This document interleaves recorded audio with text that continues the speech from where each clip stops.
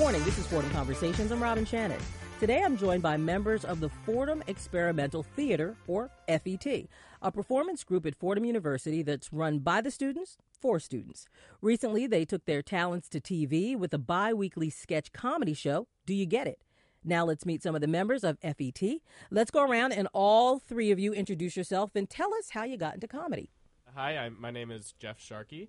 I started comedy January of my freshman year of college. I tried out for the sketch comedy troupe on campus with an FET and did not get in.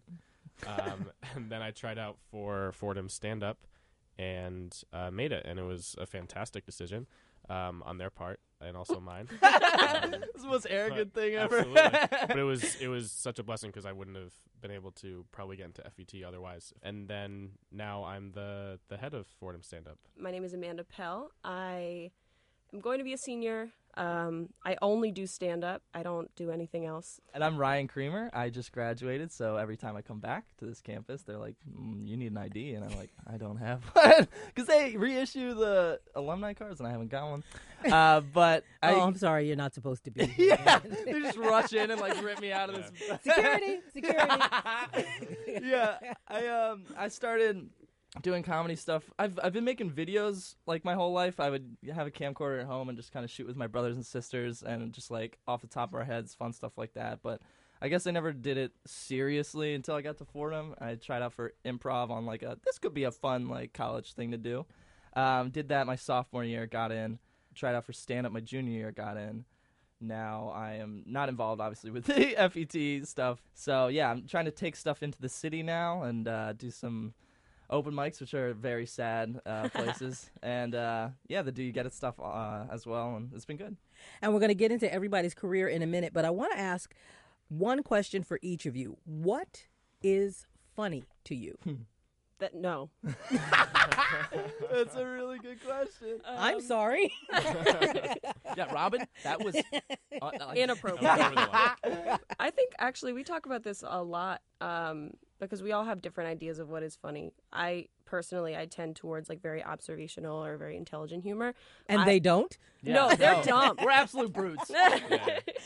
But you know, because our troupe is bigger than just the three of us, and we definitely have a lot of different. How many people in the troupe?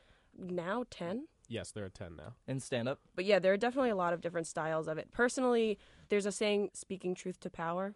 And personally, that's what I think it's important that comedy is funny and is saying something about the world, which not necessarily how everyone sees it. But. No, I think that's interesting because I agree. I think everyone has a different idea of what funny is. And I think anything to me can be funny depending on my mood. Like, I'd like to think I have a higher brow, like, sophistication towards comedy. But I also watched, like, Jackass 2 the other day. And, like, I'm not going to argue with how much I laughed at it. So, what I think is funny is based off of influences I grew up with. And I was like, oh, these guys are making me laugh a lot. And I based what was funny off of what they did. So, Ryan, who did you grow up with? So I grew up with, our household had Best of Will Ferrell on SNL DVD, Best of Chris Farley. Yep. So just watching those and watching them literally just over and over again and knowing the sketches like the back of my hand, doing impressions of Will Ferrell's impressions of Harry Carey. That you recorded and had your family do. Yeah. Uh-huh. Yeah, pretty much. But watching those guys and being like, they just make me laugh so much and they look like they're having so much fun doing it. And I was like, I don't think I consciously was like, this is what's funny to me. It just influenced how I thought. Jeff? There's a lot of things that I think are funny. I'm kind of within the same vein that Ryan thinks, which everything can be funny. Unlike Amanda, who's just a... Unlike Amanda. But I think personally, like within my own comedic voice, I always struggle with what I think I should be saying. A lot of times when I started out, it was a lot of like dark humor, and then it got more into like silly, I'm overhearing a conversation that's ridiculous and then making fun of it on stage or like, something. what's an example? Of the dark humor? I guess of both. Like, I know the dark humor more so, but I think... Yeah.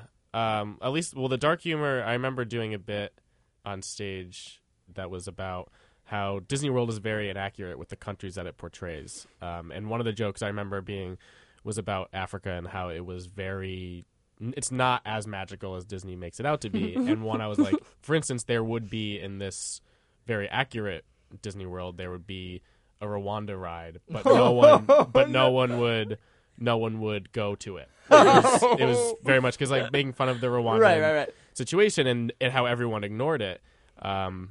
Didn't go over too well. Well, that's a high concept. Yeah, You're expecting Fordham students, which are smart people, but college You students. should have done it in history class, Yeah. or something like that. Yeah. But I remember doing that, and then it was sort of dark, and then I tried to do different types of comedy, and I still struggle with it today of what my actual When you mean voice you is. struggle, Jeff, do you mean you struggle with the coming up with the ideas or changing the type of comedy that you're trying to deliver? The two go hand in hand. I think it starts with trying to change the type of comedy, and then within that it becomes how do I come up with these new ideas. Well, Ryan, you have to figure that out because you graduated. Yeah. So how are you doing in figuring out your style? I definitely am not doing as many open mics as I should be doing, and I say should be doing just because I think that's the way that you gauge that the best. Yeah. Is figuring out your voice, but Meaning you have to go up there and bomb to figure out what works? a little Absolutely. bit, a little bit, yeah. And like Jeff was saying too, maybe it's not even if your material's good or not, but it's like your tone and what kind of comic you want to be. Because there's so many different kinds. Like we were talking about Chris Farley and Will Ferrell before. Chris Farley is like a very physical. He just commits so hard. There's just so many different styles, and I think we're at a place where we're just trying to figure out, well, what is ours? Because like Amanda said, like you don't have to be challenged by that at Fordham. I guess being in the city and doing that stuff is more challenging. It's not as fun as doing it at Fordham because you're like, people are laughing. This makes me happy. Whereas doing it in the city is more like I'm working out, like going to the gym right now. Yeah. Right. It's an exercise that I think every comedian needs to do. Sure. I've never left an open mic, or even any time I performed in the city, I've never left it with like a good feeling about myself.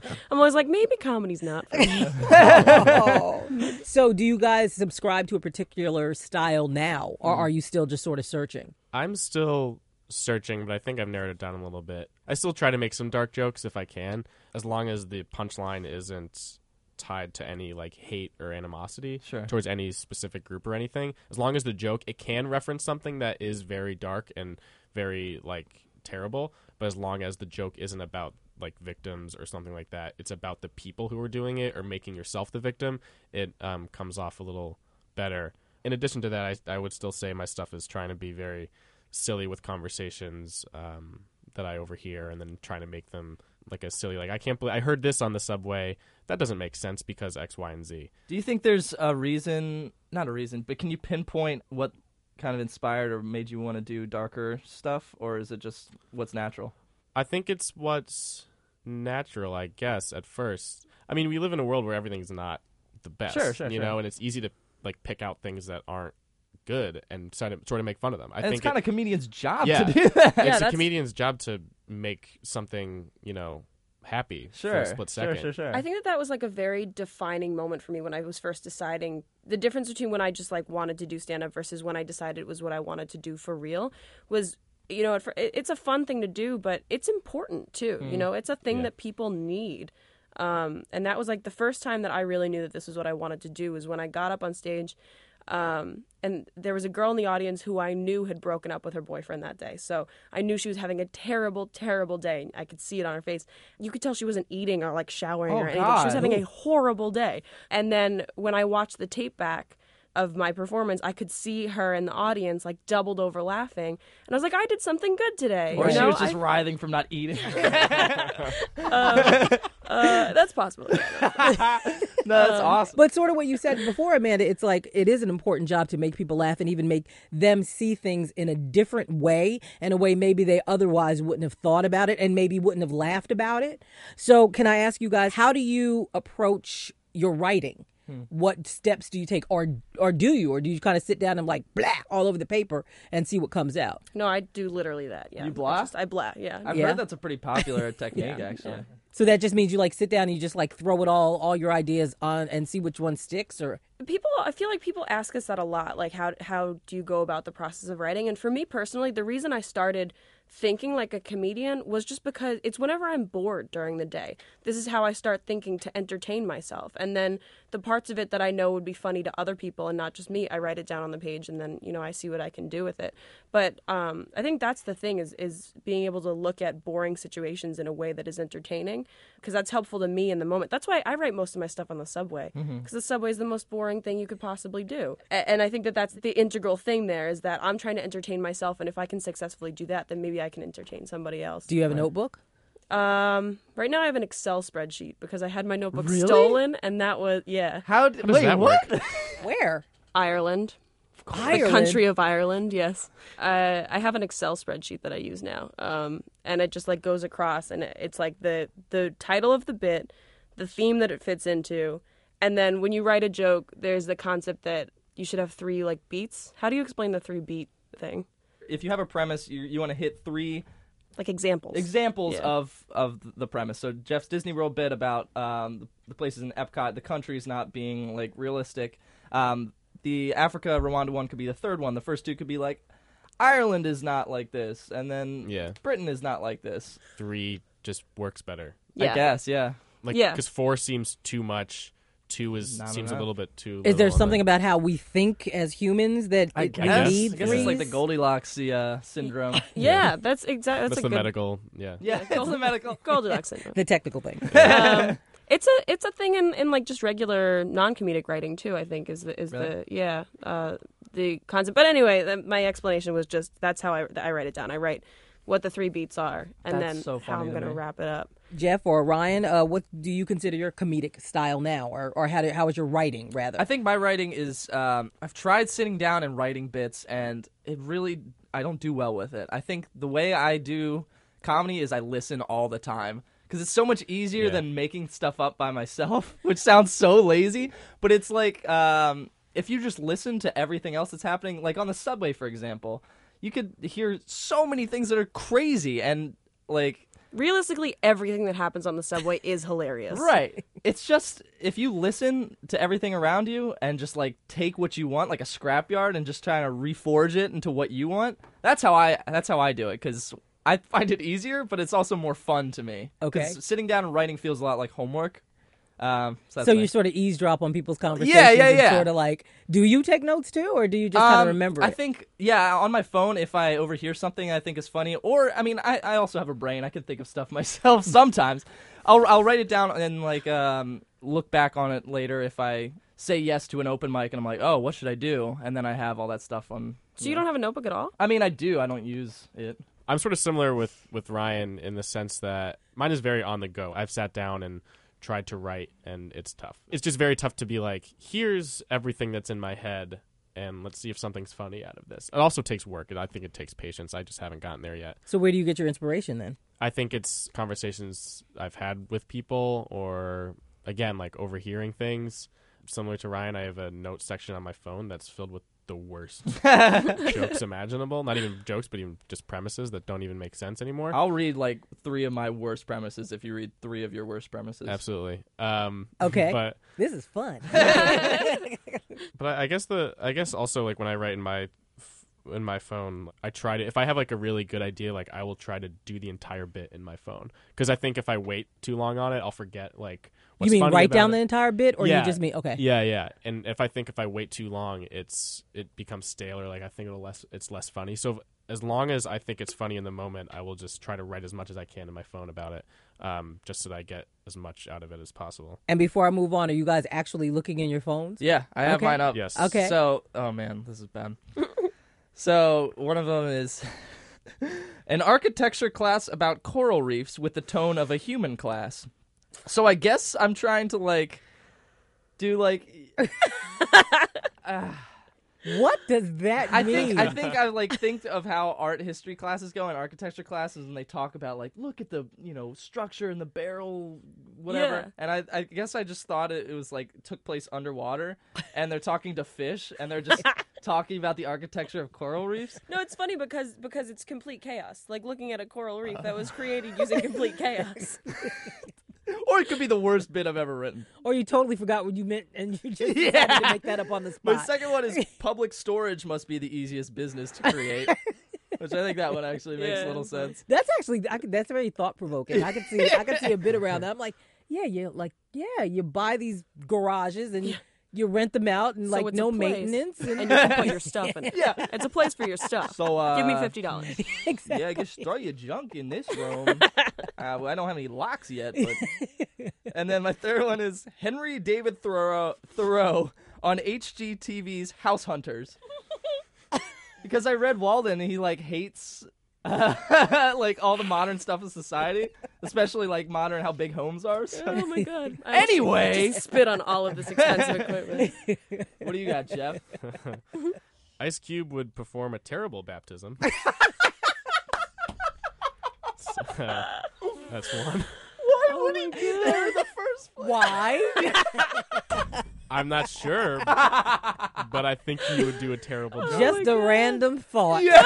Absolutely. Walking down the street and he stops and goes, Ice Cube. I have no idea how that came baptism. up. People in real life, not photos, look photoshopped. The So people I look photoshopped right now? Yeah, which is not true. No, it is I guess not. I saw one person who just looked like they didn't exist. He was. Oh, there you go. Did you ask her out? I didn't bet you was Yeah, that's a pickup line. You don't look real. You're listening to Fordham Conversations on 90.7 WFUV. I'm Robin Shannon discussing improv and comedy with members of Fordham Experimental Theater.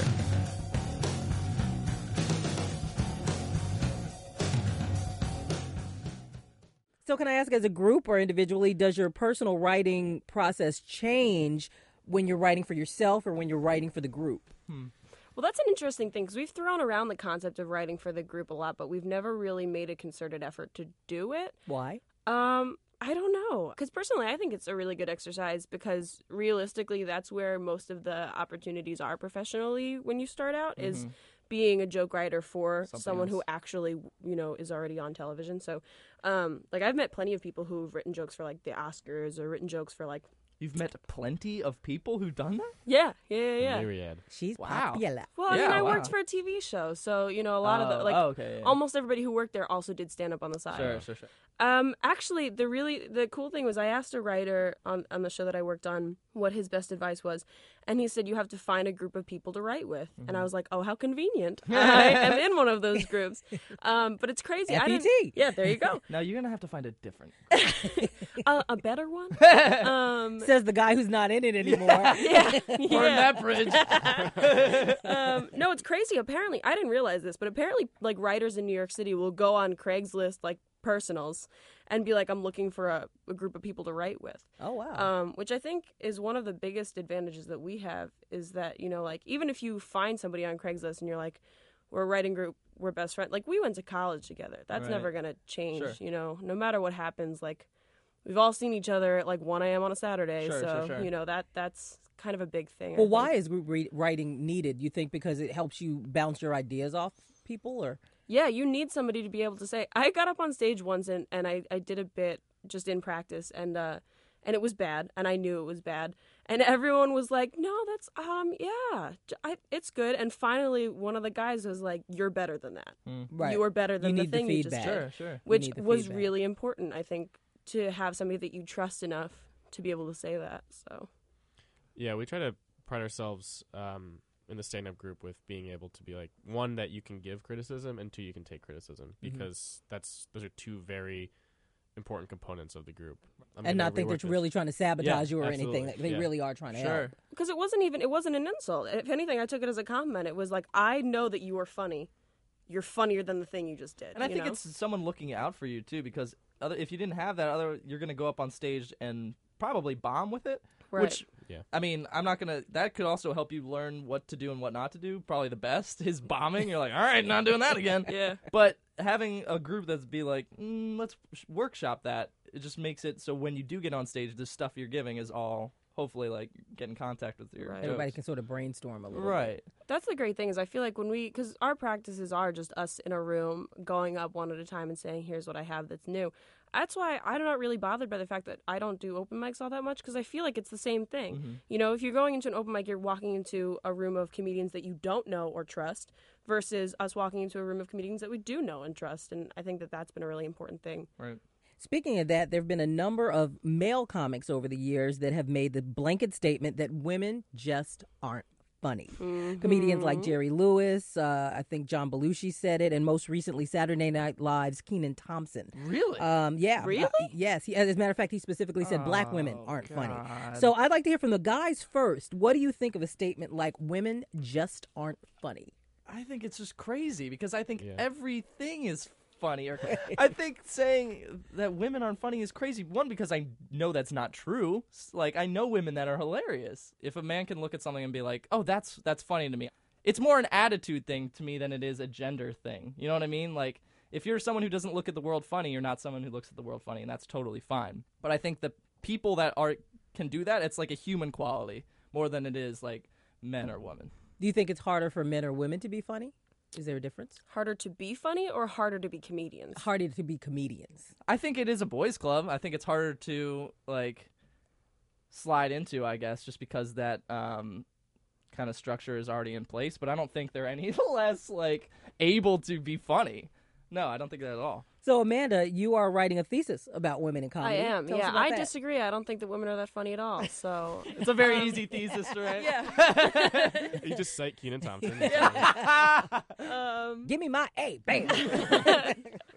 No, it's a tough thing to have to like put down my personal experiences and my personal I wouldn't say prejudices, but I definitely like I keep my defenses up very high in the comic world because I've learned to anticipate poor treatment because I'm a woman, which is again another reason why I'm so eternally grateful for FET, because FET and stand-up is mostly guys. It was very uncomfortable for me in the beginning. It was uncomfortable for me to learn how to trust them in that way. And it's still uncomfortable now sometimes, but it's a huge thing to know that I can say, like, let's go do an open mic together. And when I walk into a room of men, like, knowing that I have these Support. guys next to me, you know, because that's a tough thing. I did a show in New York City where I was in the green room with 9 other men, and I was the only woman. And they were all making horribly inappropriate jokes. And one of them... At a like women's expense. Yeah. Oh, yeah. Just really, really horrible. I mean, Were they practicing their bit, or were they just being? I think they were just kind of like jockeying That's for even position. worse. Yeah, it's That's one of so those things much where like worse. they're trying to psych each other out. You know, it is like a very locker room vibe. And Did anyone say anything to you? absolutely, yeah. One of the guys like he disguised it as a joke, but he threatened to sexually assault me in the green room, and I was like so taken aback. What did you do? I said, "Excuse me," and then that was it because I didn't know what to do. I just sat there, and then I went on stage and I killed, and and that was the end of it. You come But- off and punched him in the face. Yeah, I wish that's what I'm talking about. I wish I were better at knowing when to punch. But you know, it's a huge thing. Like now, knowing that I'm never gonna go into that situation again without one of them with me. But what if you go professional? If I go professional, you know, after a certain point, you know, if you have enough of a reputation, Yeah. people know to leave you alone. Exactly. That's the thing is, you know, I was the easiest target in that room, and they were trying to take everybody in the room down, and it was just very easy. How are you going to do it with me? You're going to talk about my gender. Right. That's just how it's done. So that's a very personal experience for me that I had an extremely hard time with. For the month afterward, I was telling these guys, I was like, I'm sorry, but I'm not doing comedy anymore because it was that bad.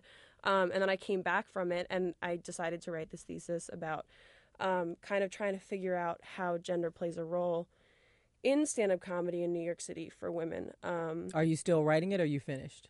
No, I really just started You it. just started. But yeah, no, it's really interesting because, you know, in that kind of a scenario, I know exactly why that man did what he did to me. It was because he was trying to psych himself up to get Sure. on stage.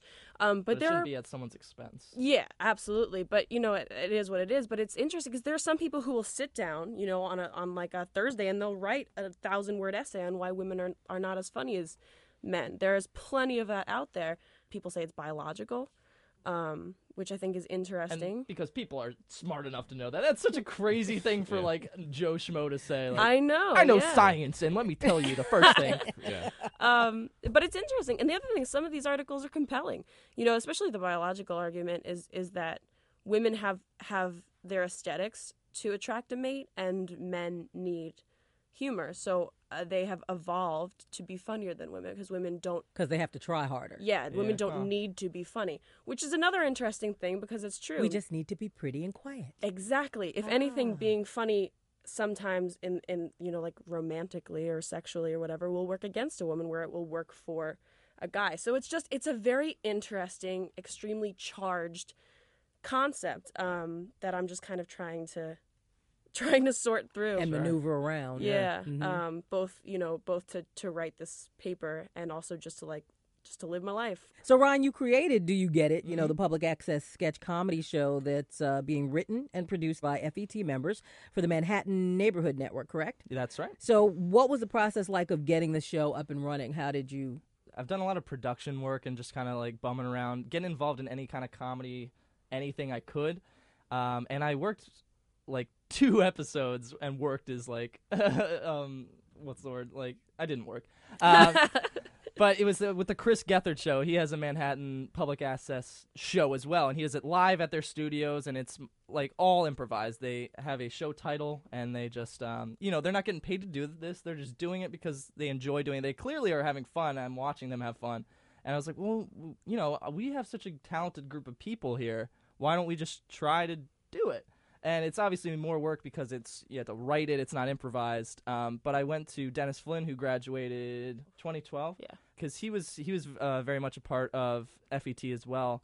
And I went to him and was just like, here's an idea I have. Do you think it's, we could do it? He's like, yeah. And hearing a yes was like, oh, whoa, cool. So, And give me an example, like sell it to me. sure. So Okay. my idea for a while was just because I grew up watching Saturday Night Live, like that was most of my intake. We go back to like Will Ferrell and Chris Farley of my influences. I just watched a ton of it. Weekends in high school were mostly like, well, I ran cross country this morning. Guess I should watch Saturday Night Live tonight. Real cool kid.